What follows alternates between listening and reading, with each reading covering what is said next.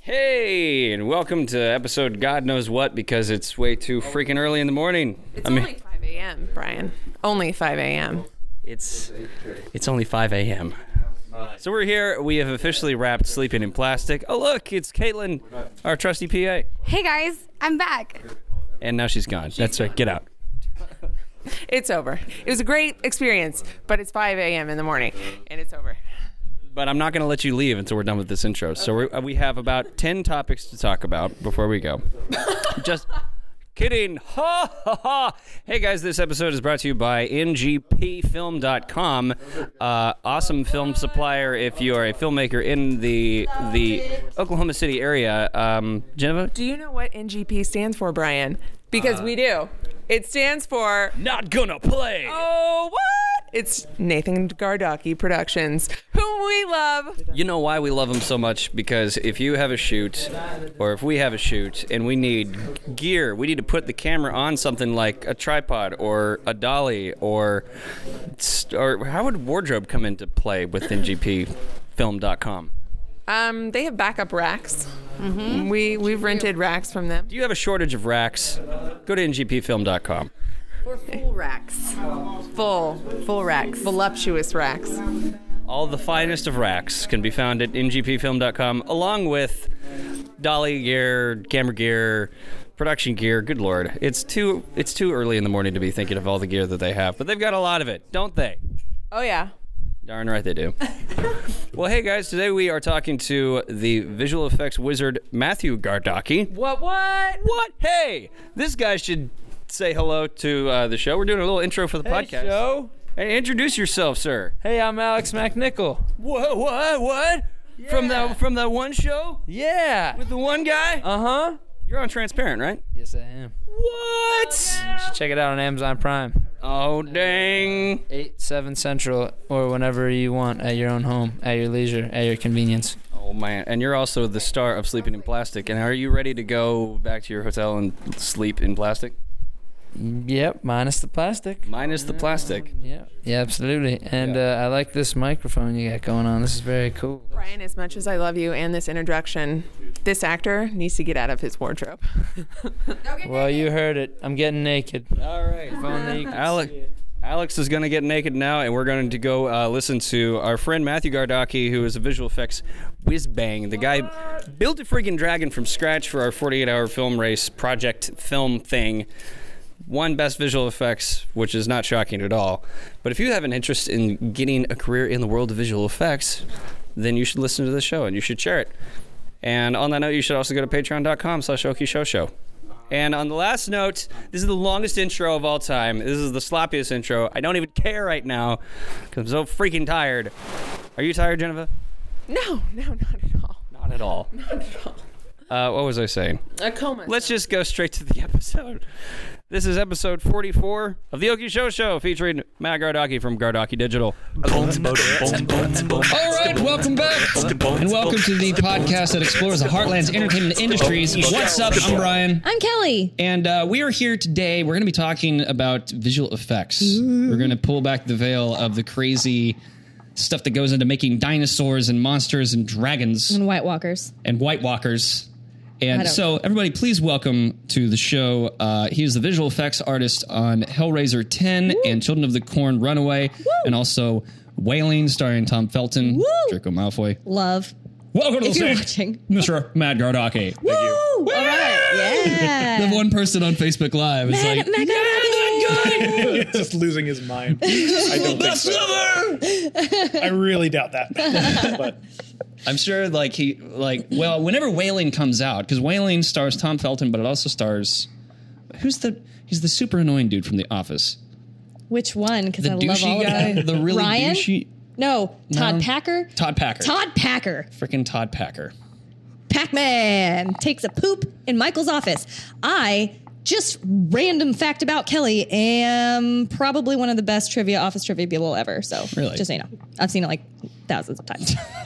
I have not. I have seen... it's a crime with how little of The Office that I've seen. It's disgusting, actually, and I have to leave the podcast now. So, Matt, you're going to co-host from now on. all right, great. So, okay, first of all, I think... so we're talking visual effects. which let's first of all explain the difference between special effects and visual effects. Yes. Right. So special effects are pretty much where movie effects started. But they're basically anything that is physical in the real world. So if you're on set, if even something as simple as a little bit of smoke or fire or fireworks or, blanks on a gunshot would all fall under kind of the umbrella of special effects. And that can go all the way up to enormous armatures and puppets and, creature effects and all that kind of stuff. All of that is what would be considered special effects, because basically special effects are things that you can still capture in the camera, but they're special in that they don't really exist in real life. It's an illusion of some kind, but it's still something you're actually physically filming. Right. Whereas a visual effect is something that comes in the post-production process, at least primarily, and it can be a digital effect like CGI, computer-generated images. It can be miniature work. It can be green screen compositing. It can be any of those sorts of things. But basically, if it's done after the fact in an editing room somewhere, then it's going to be a visual effect. Right. If it's done on the set or at least nearby the set with cameras rolling, it's a special effect. But you know what? Don't be disheartened, because what you do is very special too. It is very special, as well as visual. And very visual. Very visual. So, Hopefully. If I'm doing it right. I mean... those visual effects were great, but I couldn't see them. see anything. We're going to have a lot of visual effects on this audio podcast today. One of those things being, you were on our 48-hour film race team, and you, I think, maybe a little legendary now, because the man created a freaking dragon in a day. It was an amazing dragon too. Like it looks like Game of Thrones. I was saying, Well, to me, it looked like Danny was flying on the back of that dragon. That's all I'm saying. Danny was Neil. Yeah. If Danny was screaming Neil. his head off. That was great. So for people who are not familiar with the 48-hour film contest, you want to explain just kind of the basics of that? Yes. To kind of catch you guys up, the 48-hour film race is an annual event that happens where tons of groups of filmmakers build teams together, and we have 48 hours to, based on prompts, you get a genre, you get a character name, and then you get a prop and a line of dialogue. So you have to associate all that kind of stuff into a script that you write on the day, then you shoot, and you edit, and you get it all done in 48 hours. Yes. So it starts at like 7 p.m. on Friday, and it ends at 7 p.m. on Sunday. And let me tell you, we barely made it this year. But I missed that part. Apparently, it was quite epic. Dude, it was like by 2 minutes. Stress. There's nothing more stressful than seeing all the effort that everybody puts into these projects, and then like having the thing in your hand and like slow motion chariots of fire playing in your ears, and throwing it on. And like, I don't know what I was expecting, but whenever I literally came like crashing through the doors, people were like telling me, "You go that way," and like I ran up to the table, I put the packet down, and Ben Halavity is the guy who does the 48-hour film race, and he's like, "All right, you're good." I don't know what I was expecting. And then like, Brian just passed out. Yeah, He just passed out right there. So that's what we had to do this CGI dragon for. So Well, you say had to do it. we didn't have to do anything. No. We got to be a part of this thing where there was a dragon. There was. Yeah. So basically what happened, our team obviously had been formed beforehand, and so we were doing a little bit of just kind of logistics planning over email threads and things like that for a couple of days. And I remember that we had our post-production group, Brian Cates and Amanda Hayden and you. Amanda Hayden, James Russell was doing audio. Right. And then there was you on visual effects. Right. So we had this little email chain going back and forth. And I remember I spent, probably a good 20, 30 minutes coming up with this well thought out email listing all the different things that I thought we might be able to accomplish in 48 hours in terms of visual effects. I'm like, here's all the stuff I've got ready to go, stock effects, fire, smoke, whatever. Here's some basic stuff that we can do. Here's some more advanced stuff that we can do as long as we keep it limited. And I distinctly put, we probably can't do a full creature, but if we keep it to like a tentacle or like a head or something, we might be able to pull that off for a shot. And I think I saw that and was like, yeah, challenge accepted. And so we get the category. Right. You send out a text. It's like, hey, we've got detective movie. We got So our genre was detective. Yeah, detective. Yeah, and they all go into the writer's room, and so I don't hear anything for about an hour. And then I get a text that says, "So dragons?" And they're like, well, see, the funny thing is to kind of put you in the writer's room as to how that came about. So it's detective movie, right? So we have to write this detective movie, and I literally we were in the room, and I was like, "Well, we have Matt Gardocki, who he's a visual effects wizard. He's a legend. So what we can't not use Matt here." And then somebody was like, what if we did some kind of Game of Thrones homage? Like, just like threw it into this one random character and like just make him really, really quirky. And I was like, wait, so what if we made him ride a fucking dragon? And ride him he did. He did. Yeah. He did. Yeah. But my favorite text was Amanda texted you and she said, hey, I can't remember what it said exactly, but basically, hey, so this dragon's going to kill somebody. Mm-hmm. And then your response was, well, just let me know if it's by eating or by fire breathing. I just need to know that detail. Just small details. yeah. And it was okay. So how do you do that? How do you turn something around like that so fast? Yeah. Well, first I spend about 5 to 10 minutes panic crying, and then I get to work. So basically, yeah. So I made the decision at the beginning, since I mean, you guys were nice enough to come up with that basically right at the beginning of the night. Yeah. Right. So I mean, I knew I had a couple of days, and so I made the decision that I was going to go ahead and actually build this dragon from scratch. Holy moly. Yeah. And see, guys, I thought that you had like a pre-purchased model, which we're going to talk about how you can like actually purchase models and stuff in just a bit. But I thought he had this thing kind of like in his back pocket, just like sitting there collecting. No, you built the thing from the ground up. Yeah. How did you do that? So the way that a character model is started nowadays is basically you use some sort of sculpting software. So I use a program called ZBrush, and basically you start. It's essentially like modeling with clay, except using a tablet.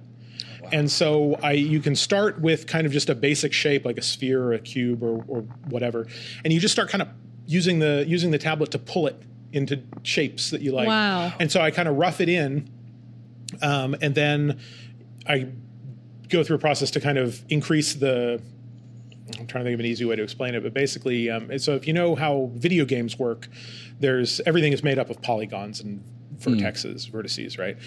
So basically, like in order to make multifaceted shapes, they're just a series of like flat shapes that are all linked together. And so I start with a really low resolution version, and I just kind of rough in everything really quickly, and then I do something called subdivide, which basically just adds more of those flat planes, which kind of allows you to put in more detail. So kind of build it up in layers that add detail, and I can sculpt and twist and pull and all that. And it really is like, it really feels like working in clay. Wow. That's you know what? I mean, cool. this is going to sound really weird, but like when I'm watching Project Runway, right? Mm-hmm. When they're designing clothing on the tablets, it feels that they start with nothing, and then they start like it's real basic at first, and then all of a sudden they show the final drawing that they have, and it's like this amazing detailed thing. Mm-hmm. So it's kind of, I mean, not the same thing, but like the process of it is starting. You have to have a basic idea of what you want your dragon shape to look like, right? And then you go in and refine. Okay. You know what that reminds me of is there's a scene in Bicentennial Man whenever he's making a face for Robin Williams' character. Yeah. And he like takes this mold stuff and he just like throws it onto this thing and it's just like a big loogie. Yeah. And then he's like starts but you're it, and then all of a sudden it's Robin Williams' face. Yeah, it's kind of like that. I mean, but you know, like with any artistic process, you start with the basic forms and you just slowly add more detail. Okay. So I mean, if you've seen even how to draw books and stuff where you start with a circle and then you make it into a sphere and then you draw the rest of the owl. Like that's basically how it works. Okay. Except in 3 dimensions, so you kind of move the camera around to simulate walking around your model and that kind of thing. So basically, so I do that. And I mean, when I say it's like clay, like I can actually use stamps and things to like add texture detail in like large amounts. So like I downloaded some scale patterns, and I actually used that to just stamp it into the dragon. Wow. Okay. So I did all of that, and then basically I spit that out as its own model, and then that goes into my animation software. And in the animation software, I build an armature, which is really like if you've seen claymation and that kind of thing. It's kind of the same thing. It's basically just a series of joints that are connected, almost like wires coming off of a claymation rig in real life. But it's just kind of approximates where the bones would be in a real living creature like a dragon. So I build that, and then I link that to the skin, and that takes a little bit of effort. But once I've got it linked, then I can, as I move those bones, then all the skin kind of folds and moves along with it. Wow. That was the other thing that really caught me off guard with the amount of detail in this thing, is that it had skin, guys. Like if you looked at it, the thing had skin that moved. It was so amazing. It was so freaking crazy.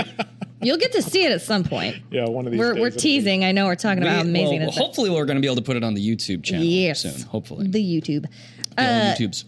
I mean, I just want to ask, what got you into this? Just to begin with, when did you start? What was the? So, I started when I was in 8th grade. Oh wow! Okay. So that would have got to start young, folks, if you want to be good.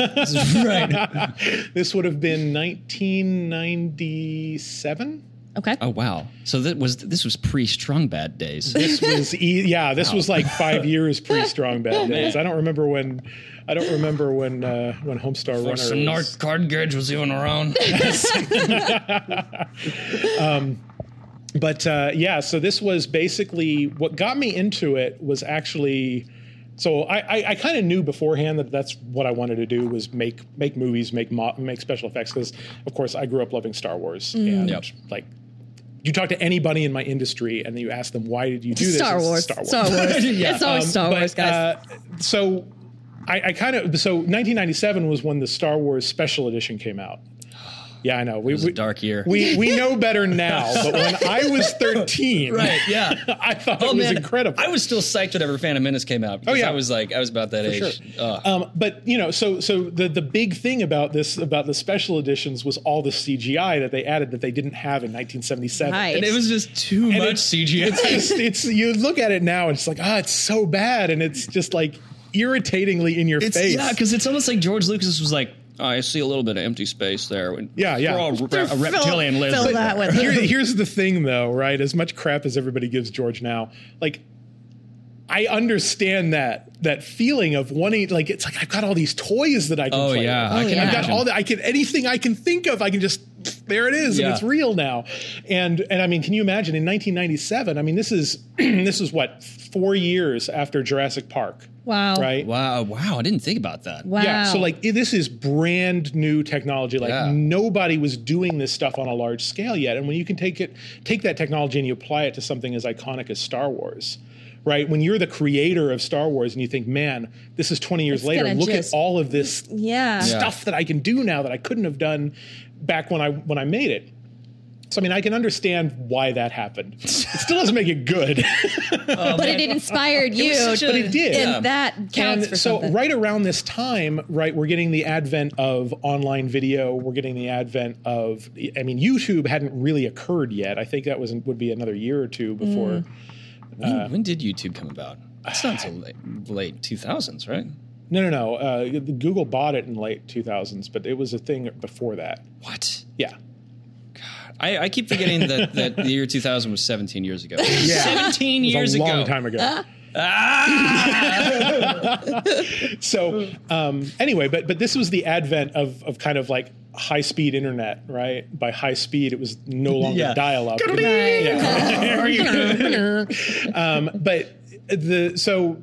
So this was also kind of the heyday of Star Wars fan films. Oh, yeah. Which were all terrible, and none of them should be remembered. But this was when people were like civilians, right? Were getting into computer graphics and animation and this sort of stuff, and the software was finally getting to a point where it was affordable, right? You didn't have to be you didn't have to be ILM. You didn't have to be owned by George Lucas in order to afford to do all this stuff anymore. And it may not be on the level that they were, but it was the same stuff, right? Yeah. So I remember in 1997, I had a little piece of software. I think I paid $60 for it. And I bought it, like the company barely lasted 3 years. Like they're not even on the radar anymore. But it had the ability to bring in 3D models and render them, which is basically the process of kind of applying the light and the shading and making it look real. Mm-hmm. Yeah. Not really at the time, but real. You know what's funny though is like at the time whenever that technology was first coming out, I remember seeing like Jurassic Park is amazing because it still looks amazing. It's still most of it. Most of it. Yeah. It totally looks it legit. does. But then there's other movies where like I go back and I watch the special editions and it's just god awful. Yeah. It's just, but at the time you're just like, this is amazing. Right? Yeah. It's like I'm seeing these things for real. Yeah. Wow. Yeah.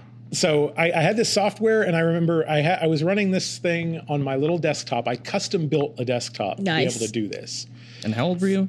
Of 13, 14? You know. I mean, freaking whiz bang. I'm pretty sure I was still like, I like monkeys. Like I was like, I'm going to study monkeys for my future, like or something. I was busy running the kids' detective agency. It's a real thing. So I built this computer, and it was a 300 megahertz machine with, say, 8 megabytes of memory. Okay. Maybe 16 megabytes. When we think memory. about like compared to what I have in my phone right now. Yeah. But anyway. Yeah. Good Lord. Yeah. And I remember, so I downloaded a couple of models off the internet, and it was 30 frames that I animated. And a spaceship kind of coming toward the camera and then going away. Oh, cool. It took hours and hours to render. And it was like that big. Like it was not even like standard definition. It was just this tiny little web video, and all I get was 1 second of but like I love that stuff. I ate it up. I spent like from then until now pretty much learning all I could about it, and technology slowly got better, and my skill set slowly got better. And now you can build dragons in a single day. And now I can build dragons. That's that's crazy. That's just freaking nuts. It is. It's amazing. Well, I want to get into kind of the nuts and bolts of like, because you're a visual effects supervisor on a lot of things. So whenever we're on set, I see you walking around with your 360 camera a lot, and like, you know, we're talking anchor points and all this kind of stuff. Can you talk about that kind of thing? Like, let's talk about tracking. Okay. So explain to the layperson, like, what exactly is tracking? I have no idea. Because I know enough about the terminology to have a conversation. Okay. This is like my Spanglish. Right. So when I'm on set, an on-set supervisor, like my job basically is to I'm the guy on set who thinks like the computer. And by that, I mean, basically, computers are very good at number crunching. They're not very good at logic like we think about things. The computer can't look at a scene and understand it. Right. All it can see are the numbers. Take in the data points. Right. And then, and so when we're trying to put visual effects into a live action scene, it's very important that we have good data for the computer to be able to understand what's going on. And so what a computer can see is color. It can see luminance, which is the light and dark values of a frame, and it can see points of contrast. So when a bright pixel is next to a dark pixel, it can understand that, and when a pattern of light pixels is next to a pattern of dark pixels, it can understand that. And so what it can do from there is, if you have enough of those kinds of patterns, is it can track where that pattern moves in the frame. Okay. Oh, wow. And that's basically what a tracking marker is. So when you see actual tracking markers, they're always high contrast. They're either like circles with like grid patterns, or they might just be like crosses of gaff tape or whatever. But basically what you're doing is you're making a point of contrast that the computer is going to be able to kind of easily see no matter where it is. Right. And so it's going to lock onto that. Mm-hmm. And then, so how do you, like, you put the dragon into this environment that, like, I'm always confounded by this, because you're dealing with a two-dimensional image. Yeah. It's not 3D yet. Right. So how do you get a 3D model to interact with a 2D image? That's where the tracking markers come in. because a single tracking mark allows you to track in 2D, right? When you add, so if you have one tracking mark, you can track position, and that's going to be X and Y position just on the screen. If you have two tracking markers, now you can track position, you can track rotation, you can track scale. Okay. Right? Oh, okay. And so if you have three or more tracking markers, now you can track position, rotation, scale, and perspective. Right. So that's how you. When you have tons of tracking markers, what the computer can actually do is, if you've got enough of them and they're on the screen for long enough, the computer can actually measure the relative different distances between each tracking marker, and it can figure out the parallax, basically how things move in depth. Brain already hurts, man. And when it does that, it can reconstruct how far things are in relation to each other, and that can actually generate a three-dimensional camera and a three-dimensional scene. Wow. I'm going to need you to draw that diagram on the whiteboard. Yes, which we will add in via visual effects later. Yeah. This is where I encourage everybody to go to the video of the podcast on our YouTube channel, youtube.com/okishosho, so you can see him actually describe with his hands what exactly he's talking about, because I'm following because I can see what he's talking about.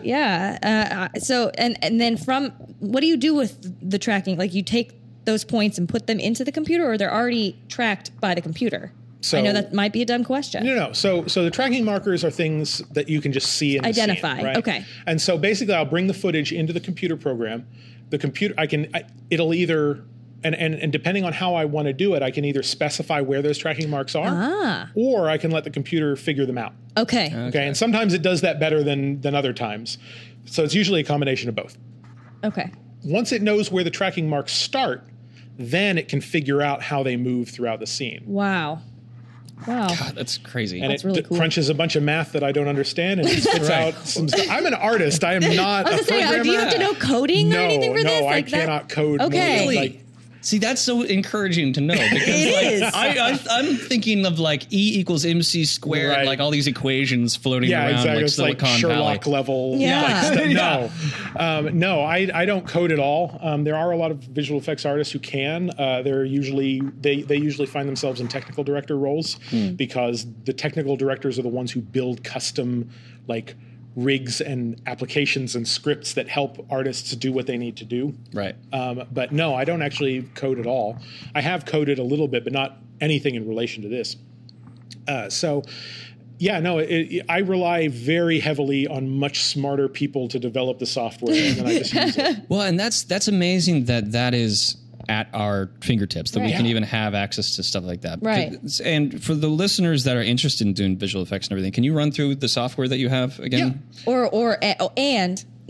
And maybe one that is a good beginner software if yours is a little bit more advanced. So it really kind of just depends on what you're trying to do. The software that I use tends to be kind of a Swiss Army knife. It can do everything.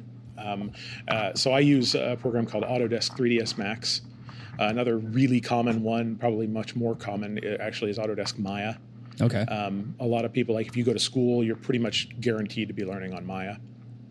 I also use, like I mentioned, ZBrush, and I use a smattering of other kind of specialty tools.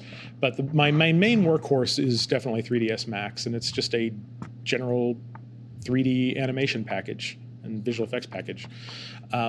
For people who want to learn it, you can actually get a 3-year education license for free.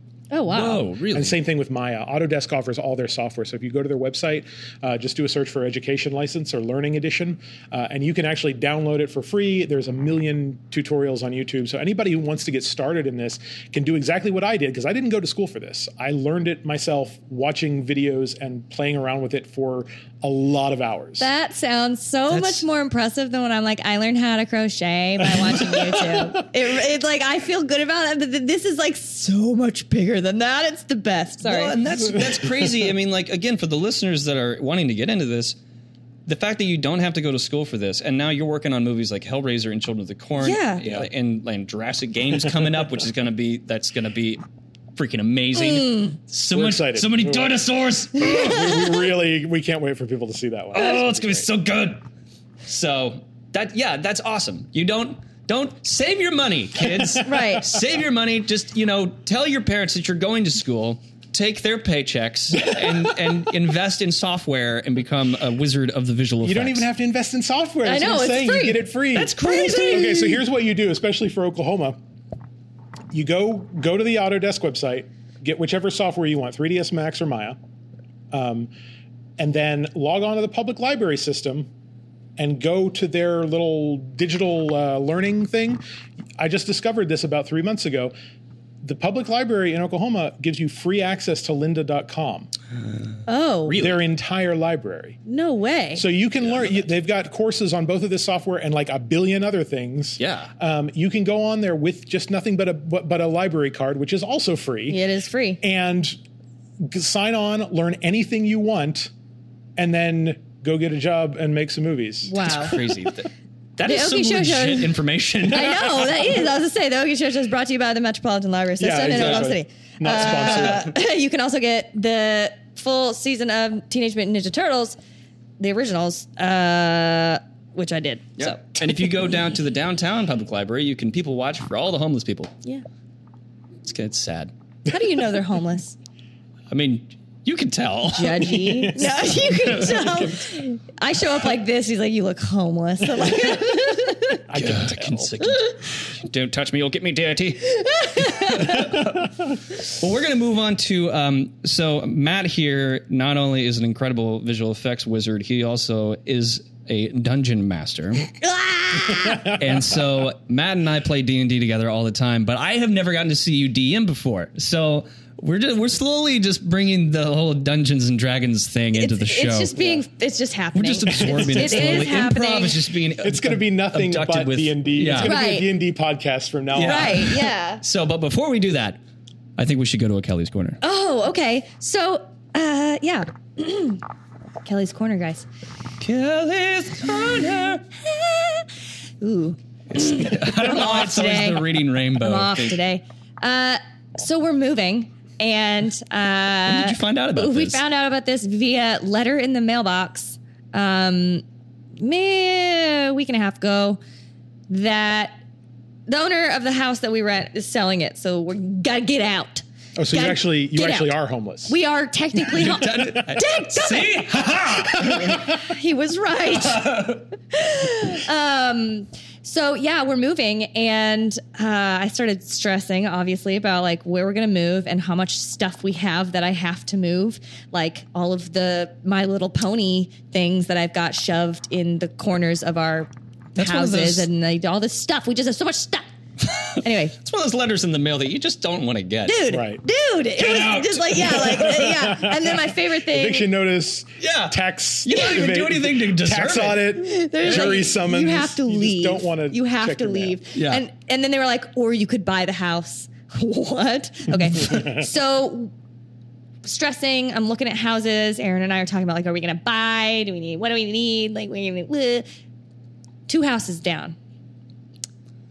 The house is up for rent in our cul-de-sac. 2 houses down from our house. So you got booted out of your house, and you're Yeah. like, oh yeah? Well, I'm going over here. And we're gonna walk everything over.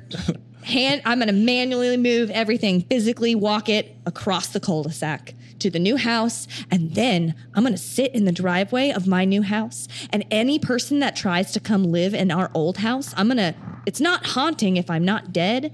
So I don't really know what to call it other than I'm gonna Stalking? heckle them and stalk them. And it is out of the kindness of my heart. I'm gonna deter them from living in that pile Just of be, you know, mess like, that house You're a is. friendly don't ghost. go into the bathroom at 3 p.m.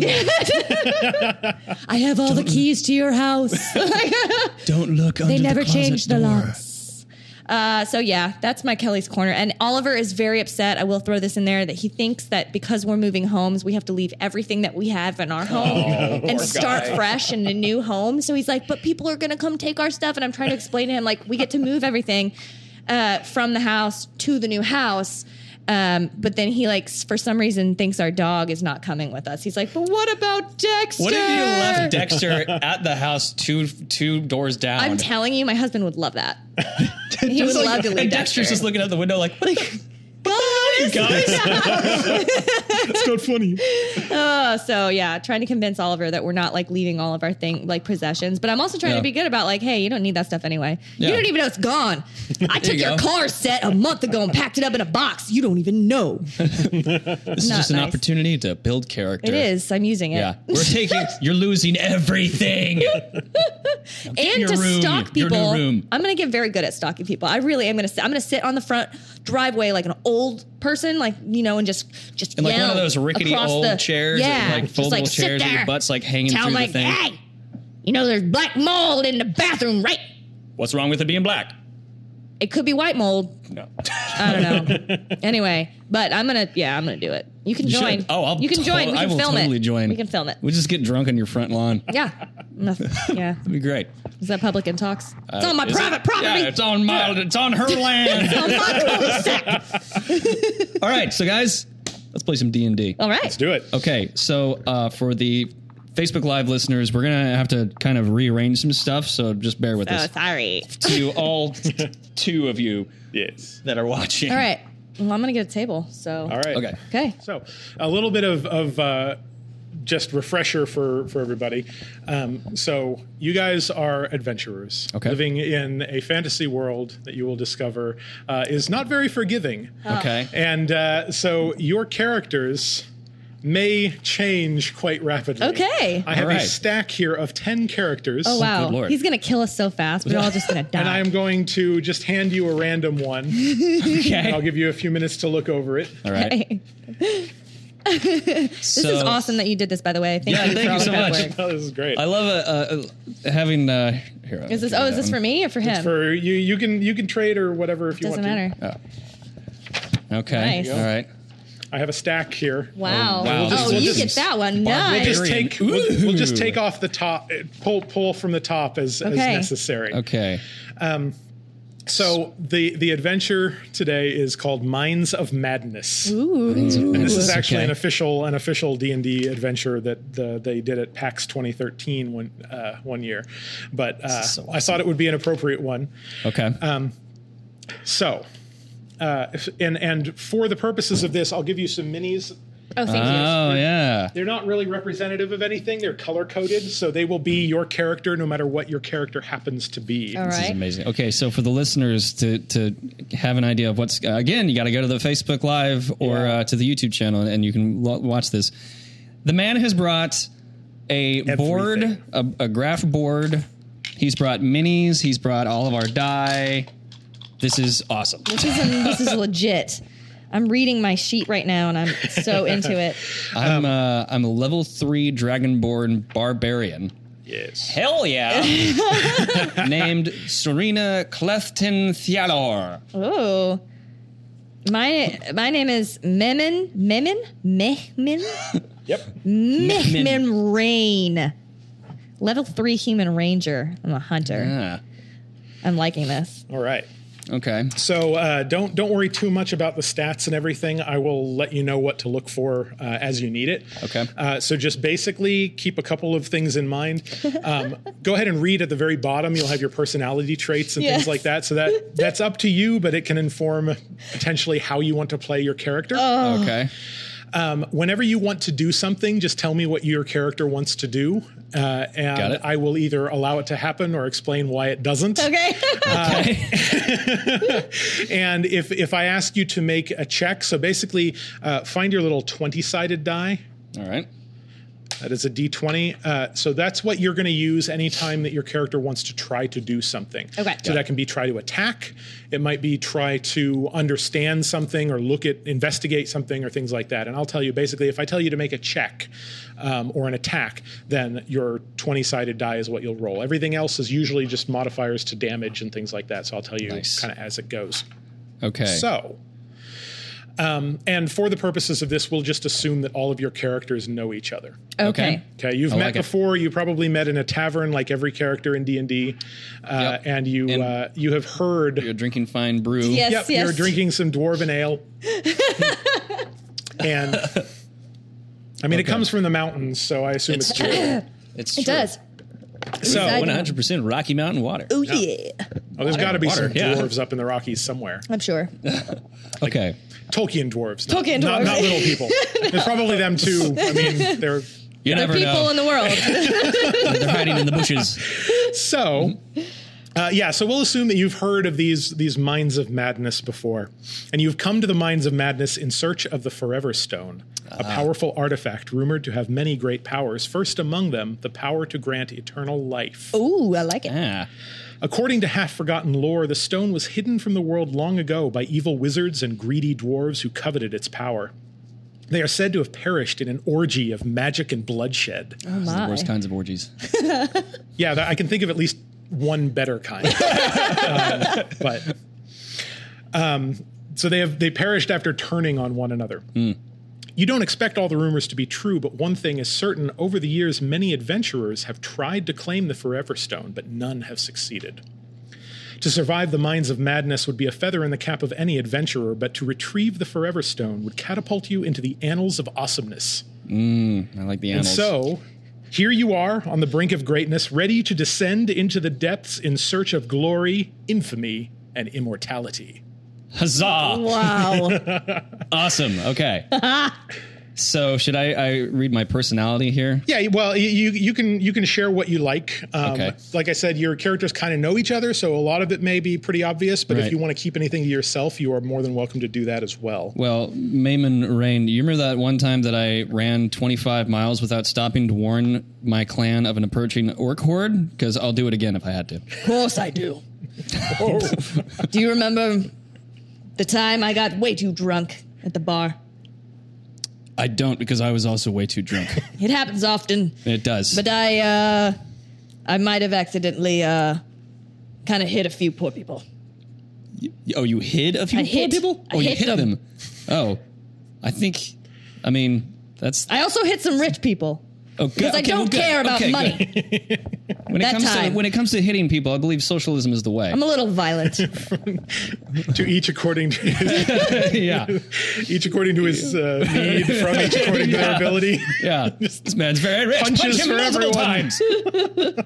times. So, and also, by the way, I was raised by wolves. Oh, well, All right. Let's. good for you. Yes.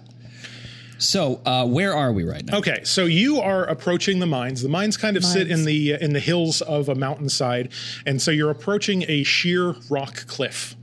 As you approach, you see the entrance to the mine, which is about 10 feet wide. Okay. On each side, there is a pile of rubble. And about 30 feet from the mine, you see an outhouse. Okay. There is a sign on the outhouse door. It's a ramshackle wooden outhouse, and it says, "Keep out." It says keep out. The sign on the door of the outhouse says, "Keep out in common." Okay. I'm going to run to the outhouse because, first of all, I've really got to go. And I'm going to look in the windows. Okay, there's a singular cutout of like a crescent moon. Okay. So you can kind of get up there and peek in. You see the interior of what looks like a normal outhouse. It's got a hole, a bench with a hole cut in it. You can go ahead and make a perception check for me. All right. Is that So with D20? Roll your D20, and then you'll have you'll see. 9. Okay, and then what's your wisdom modifier? That'd Let's be see the here. little Where's number the next to your wisdom modifier? score at the top. That is, where is it? Oh, 0. Okay, nothing. I'm going to go do the same thing as well. Fortunately, you actually also have do. to take a poop? Oh, you get to see. You do actually. It's not very difficult to make out. You're not sure what it is, but you do see a little bit of flickering orange light, potentially coming from the hole. From the hole? Hole. Yeah. Ooh, okay. But there's nothing in there. You don't see anything. I don't see anything. Okay. Well, using my barbarian berserker strength, I'm going to open the door Okay. because, again, I've really got to go, you guys. It would have opened quite easily, but you pull it off the hinges. As a barbarian is one to do. You're not if you really need to use the outhouse, you're not going to be able to have a lot of privacy now. Well, I look over to Maimon and I say, well, things are about to get awkward. Well, I need to stick my head in that hole and see where the glow is coming from. I mean, you might want to let me go first, or you might want to I let me go probably don't after. want to let you go first. I push you out of the way, You walk stick your up. head down that hole. put my head over the hole. So you let her go into the outhouse? Come on in. Are you okay? So you're both in the outhouse. We're both in the outhouse. It's only big enough to fit one of you. Oh, well, it's a tight squeeze. I pushed him out. Oh. Okay. Get out. So you're standing right at the door. And I have my head over the hole. Okay. Looking in to see what I can see and hear. Okay. So you look kind of down into the hole. You see a flickering orange light through the hole that's emanating kind of deep below. You see that this hole goes down a good 30 feet. And at the bottom, there is a torch sitting on the ground. It's amazing that it didn't light up all that methane. I want to jump down that hole. You want to jump down into the crapper? I want to jump down the hole, especially before you go into it. Okay. Listen, I'm going to check. So while you guys are debating, you hear a rumbling. Oh, man. From the hole? From the hole. From the hole. You hear it, you feel it in the ground. You don't actually, you just hear it mostly echoing inside of the outhouse. Okay. And as you guys are trying, kind of looking around, trying to figure out what in the world it could possibly be, a giant purple worm comes out of the hole. He just pulled out a giant purple worm, you guys. My base. Hang on. It needs a base. Oh. Where'd it go? And then in total shock and surprise, I say it and then I do it.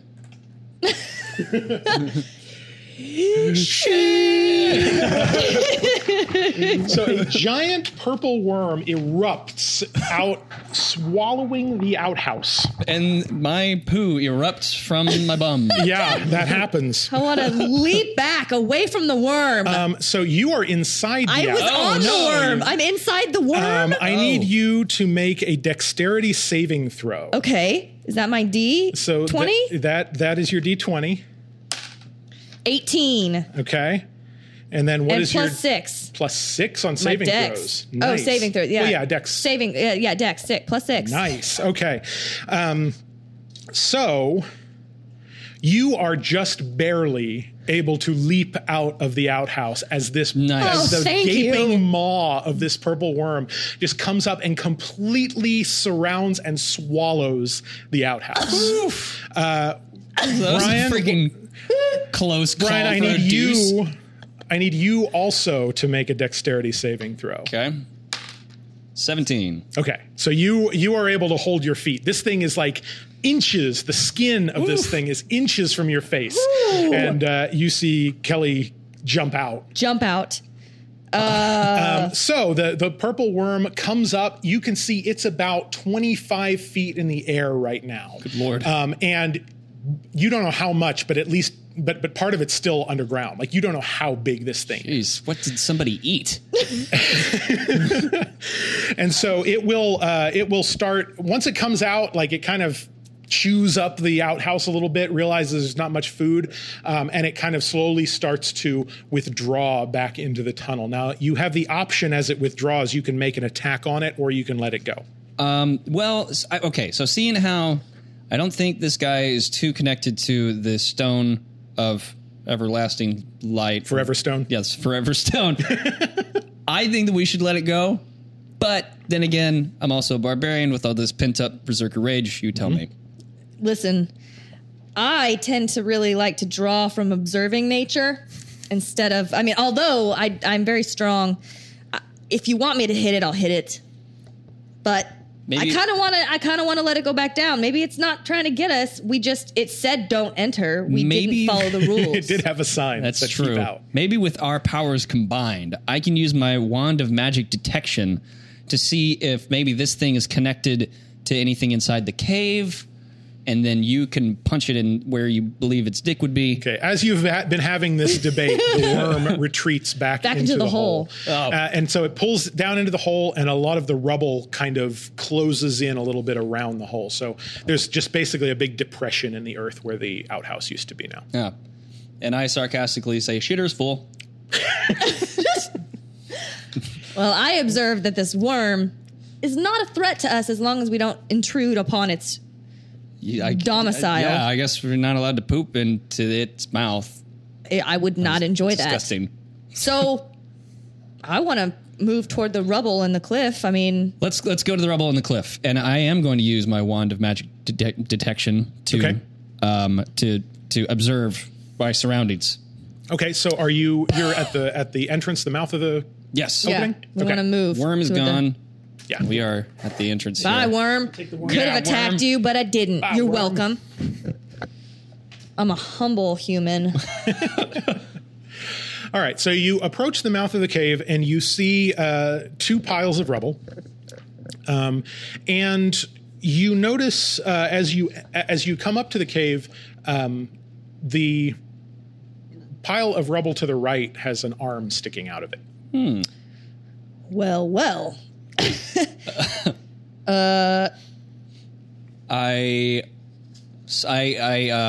I've got my wand of magic detection, and I circle around Right, it. you said you used it on the whole thing. Oh, yeah. Okay, you so, do not detect anything magical at the mouth Okay. of the entrance. So there's nothing magical about this arm. I want to there's dig still- it out. I want to dig the person out. I want to try to pull the person out. I'm going to move some of this rubble. All right. You, Okay. I attempt you to freak. to pull the rubble off of this body. Okay, make a strength check. 9 plus 2. 11. Not that great. So you are able to move a little bit of the rubble. You can't get all of the larger pieces off of the body. You uncover enough of the face to realize that this is a goblin. Oh, Classic I speak goblin. goblin, I believe. I do. I speak goblin. I say to the goblin in goblin. Mm-hmm. Is that the, I don't know if there's like a goblinese or however. Yeah.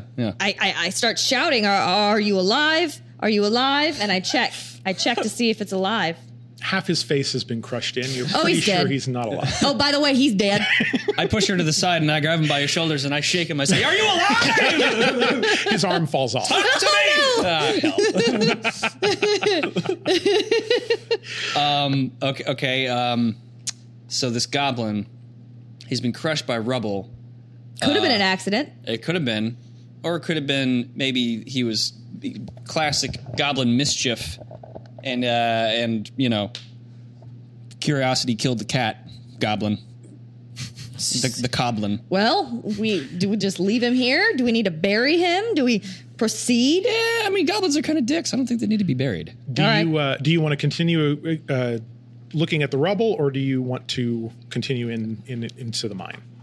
Can I check to see if there's any gold or anything on the goblin? Can I scavenge? Yeah, absolutely. Off of him? You can kind of dig around there. Make me another strength check to see how much of the goblin you can uncover. All right. 10 plus 6 modifier. Oh. All right. I'm a barbarian. So you take a couple of minutes and you start moving rubble and you realize you've uncovered 2 goblins now. Oh, shit. You look through their belongings and there's some broken spears buried with them and their armor has been kind of crushed. They don't have anything of value. What about the other pile? I turn to the other pile. I want to look at it. I want to see if there's anything. I kind of kick the pile a little bit, see if there's anyone under the pile. Okay. Some rubble kind of rolls away and you see a foot. It also appears to be there's goblin. a massacre. It also appears to be a goblin foot. These guys got stoned hard. Do you think it was the dwarves? The dwarves, maybe. I mean, I'm assuming there's dwarves in this area. I mean, it's a cave. Goblins are notoriously the enemies of dwarves, right? They're Sure. notoriously Metagaming? Yeah. So you guys would know that goblins are basically kind of scavengers and low-level threats. They don't usually interact with humanoid species very often. Okay. If they do, they're usually hostile to them. Total dicks. I want to look around and make sure there's no other goblins nearby anywhere, and look along the. Can I lean into the abyss over there and like look and check and see if anyone's Like the abyss right yeah, over here? that entrance. Can I lean over The opening to the mine? the opening? Yeah. Yeah. How far Make- can I see? Sure. Make a perception check. 20. Natural 20? Natural Nice. 20. Everything. Yes. You see everything. Do you have dark vision or low light vision? Ooh. Just made a noise. Your camera just made a noise. died. Oh no. Oh no. I think the Mevo died. Oh. Oh well. Well, we'll see. Is 'Cause it not plugged in? Yeah. Here, hang on. we'll see because I just picked this up. Oh, yep. It's gone. It's gone. Oh, well. Let's see. Where would I find? I don't think I have. I think we'll be about 10 more minutes. Is that okay? I'm enjoying.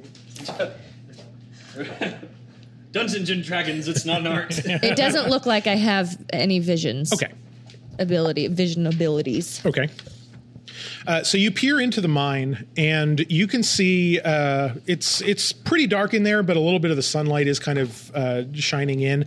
You can see maybe 60 feet into the mine. You can make out, it doesn't look like there's much of anything that, out of the ordinary. I mean, there's some wooden beams and things holding up the mine, and if you at the very edge where it kind of falls off into darkness, you can see what looks like a path going to the left and to the right. It also continues a little bit further into darkness. Okay. Well, I'm going to tell my friend here, hey, I see these things. I see a path. We could go straight a little bit left, right. I don't know which way to go. It's nebulos. I whip out the arm of the goblin that was at the entrance that I have now That you broke fashioned off? into a torch. And Okay. I say, I also pull out my wand of magic detection to see if there's any magic in this area. Okay. So you make your way a little bit into the mine, and your wand of magic detection kind of starts going a little nuts. And it kind of works like one of those metal detectors, right? So Oh, you okay. beep, beep, beep, beep, beep, beep. Okay. And you follow it to a tile on the floor, and there is a rune carved in the floor. Do you see this rune? I see the rune. Do either of you speak Dwarvish? No. I speak. I do Abyssal not goblins speak are- Gnomish. No. But I have, okay, let's see. I have absorb elements. Is that something I could use to absorb the rune? Knowledge? Probably not. Probably not. So, you see a rune on the floor. It's in a bizarre script that you don't understand. It's got a couple of letters and scratchings on it. You're not really sure what it does. Make an intelligence check for me, both of you. Okay. 11 8. plus Plus 0. 1. I'm kind of dumb. Okay. You have no 12. idea what this rune does. Great. Well, I want to go near it. I want to go as close as I can to it without touching it. I have this vial of acid. I don't know. I mean, you could just burn it up. I could throw the vial of acid on this rune. No, I'm not gonna. Nope. Check that. I'm not gonna do that. That'd be dumb. I just thought it'd be funny. Well, is the rune are the paths breaking off from the rune or The that's rune ahead? is right at the beginning. Right at the at the beginning. entrance to this cave. Okay. So you want to go up as close as you can. I want to go pee on it. I want to go pee on the rune. I want to walk up to it, stand over it, pee on it. Dual Okay. pee on it. We've had to go, and we couldn't It's go with true. the worm. I mean, and I already pooped myself. So. Okay, gonna so pee on you the both rune. go up. You unzip your trousers, do a little bit of a We do bukkake on the rune. Business. yeah. You pee on the rune. The minute you do, the rune flashes brightly. Oh, good. And the tunnel around you begins to collapse. I need no. you to make a dexterity saving throw. Oh god. Oh, 3. Oh, that's so bad. It's +6. I have 9. I'm gonna die. 9. Okay. Hang on. Okay, there we go. 11 plus Okay. was it dexterity? Yeah. Yeah, 11.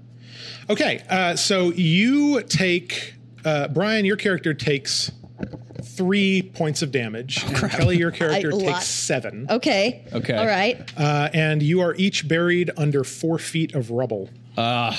So I need you each to make a strength check. All right. 3. 4 5. I got 5. You are pretty well wedged. Well, I have a spell. adventure. Adventure. I have a spell. Okay. Can I use ensnaring strike to get out? Is that something? Can I? Ensnaring strike basically allows you to kind of grapple a character so Oh. they can't move when you make an attack. So I could do that to Brian, but I don't. That would help. Okay. So you guys try real hard, and you're still pretty well buried. So about 10, 15 minutes passes, We're still and you're just kind what of position are we in, like in relation to each other? Are we just like on top of each You're other? basically like right next to each other, and neither of you had a chance to zip up your pants. Out. Right. You've sustained a little bit of damage there. Oh man! And but after about 15 minutes, you guys kind of catch your breath and everything, and I'll let you go ahead and make one more strength check. Okay. All right. 6, 12. 1. What? 3.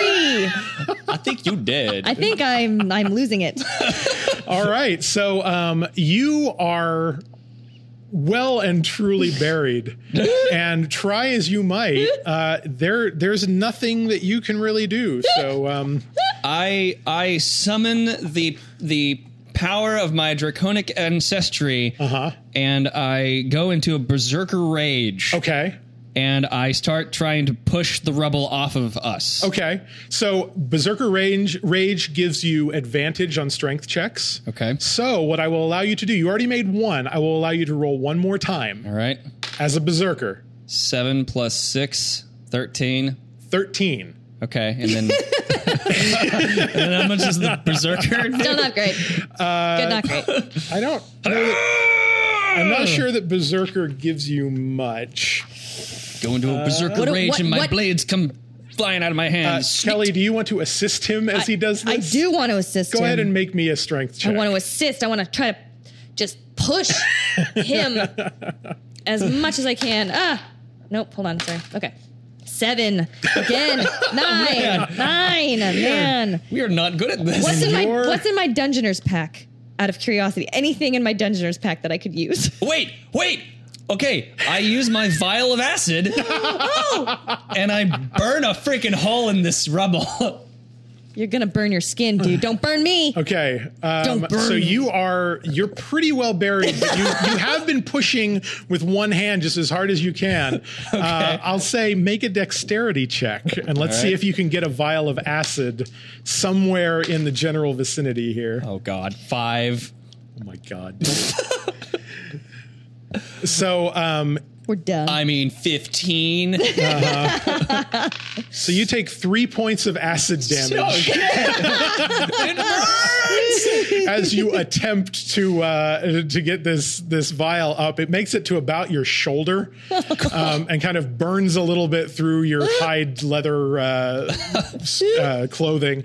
It does actually get a little bit onto the rubble right near there, but it doesn't seem to move anything else. I want to. Can I shout? I want to shout in all my languages. I shout in all of the languages: Common, Draconic, Abyssal, and Goblin. I want to shout as loud as I can to see if anyone around us can dig us out. You feel a very familiar rumbling in the earth. It's the worm. It's the freaking worm. It's a good thing we didn't punch it in the dick. Oh, I wonder if we can we can stomp here or move around enough and make enough noise that the worm will come eat us, but we can cut our way out of the worm. What if I poop myself again? That could have been what drew it, but I think it was probably the intrusion into its home area. Oh, crap. Oh, wait. I have a proficiency skill in animal handling. So I start using my skills to summon the worm. Sure. Make an animal handling check. I, too... 4 plus 2. I, too, have animal handling skills. This is the worst. I warned you that my dice are cursed for players. I said that right up front. Geez. Full disclosure. I, too, have animal handling skills. I also have... I don't know what the animal trophy is, but...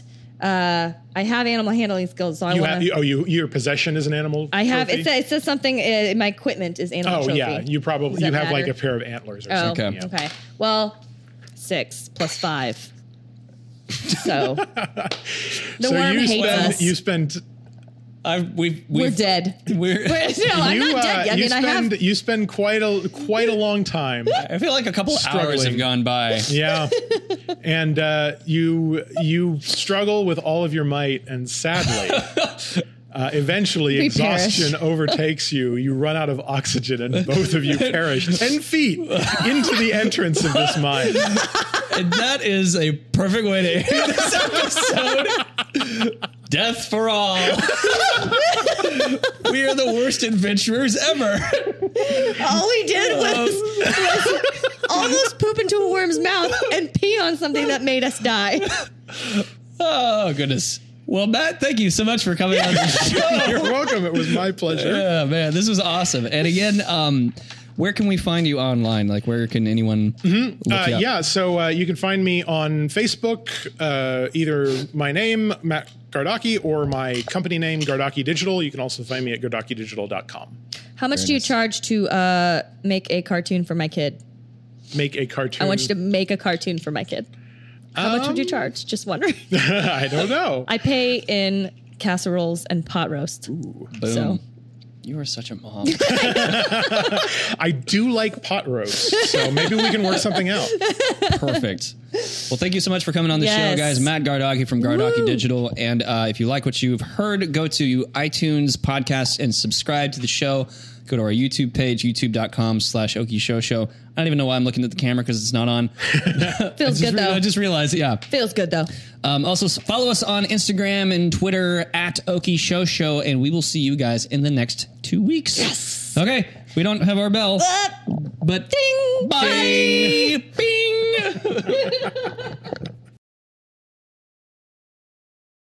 Okie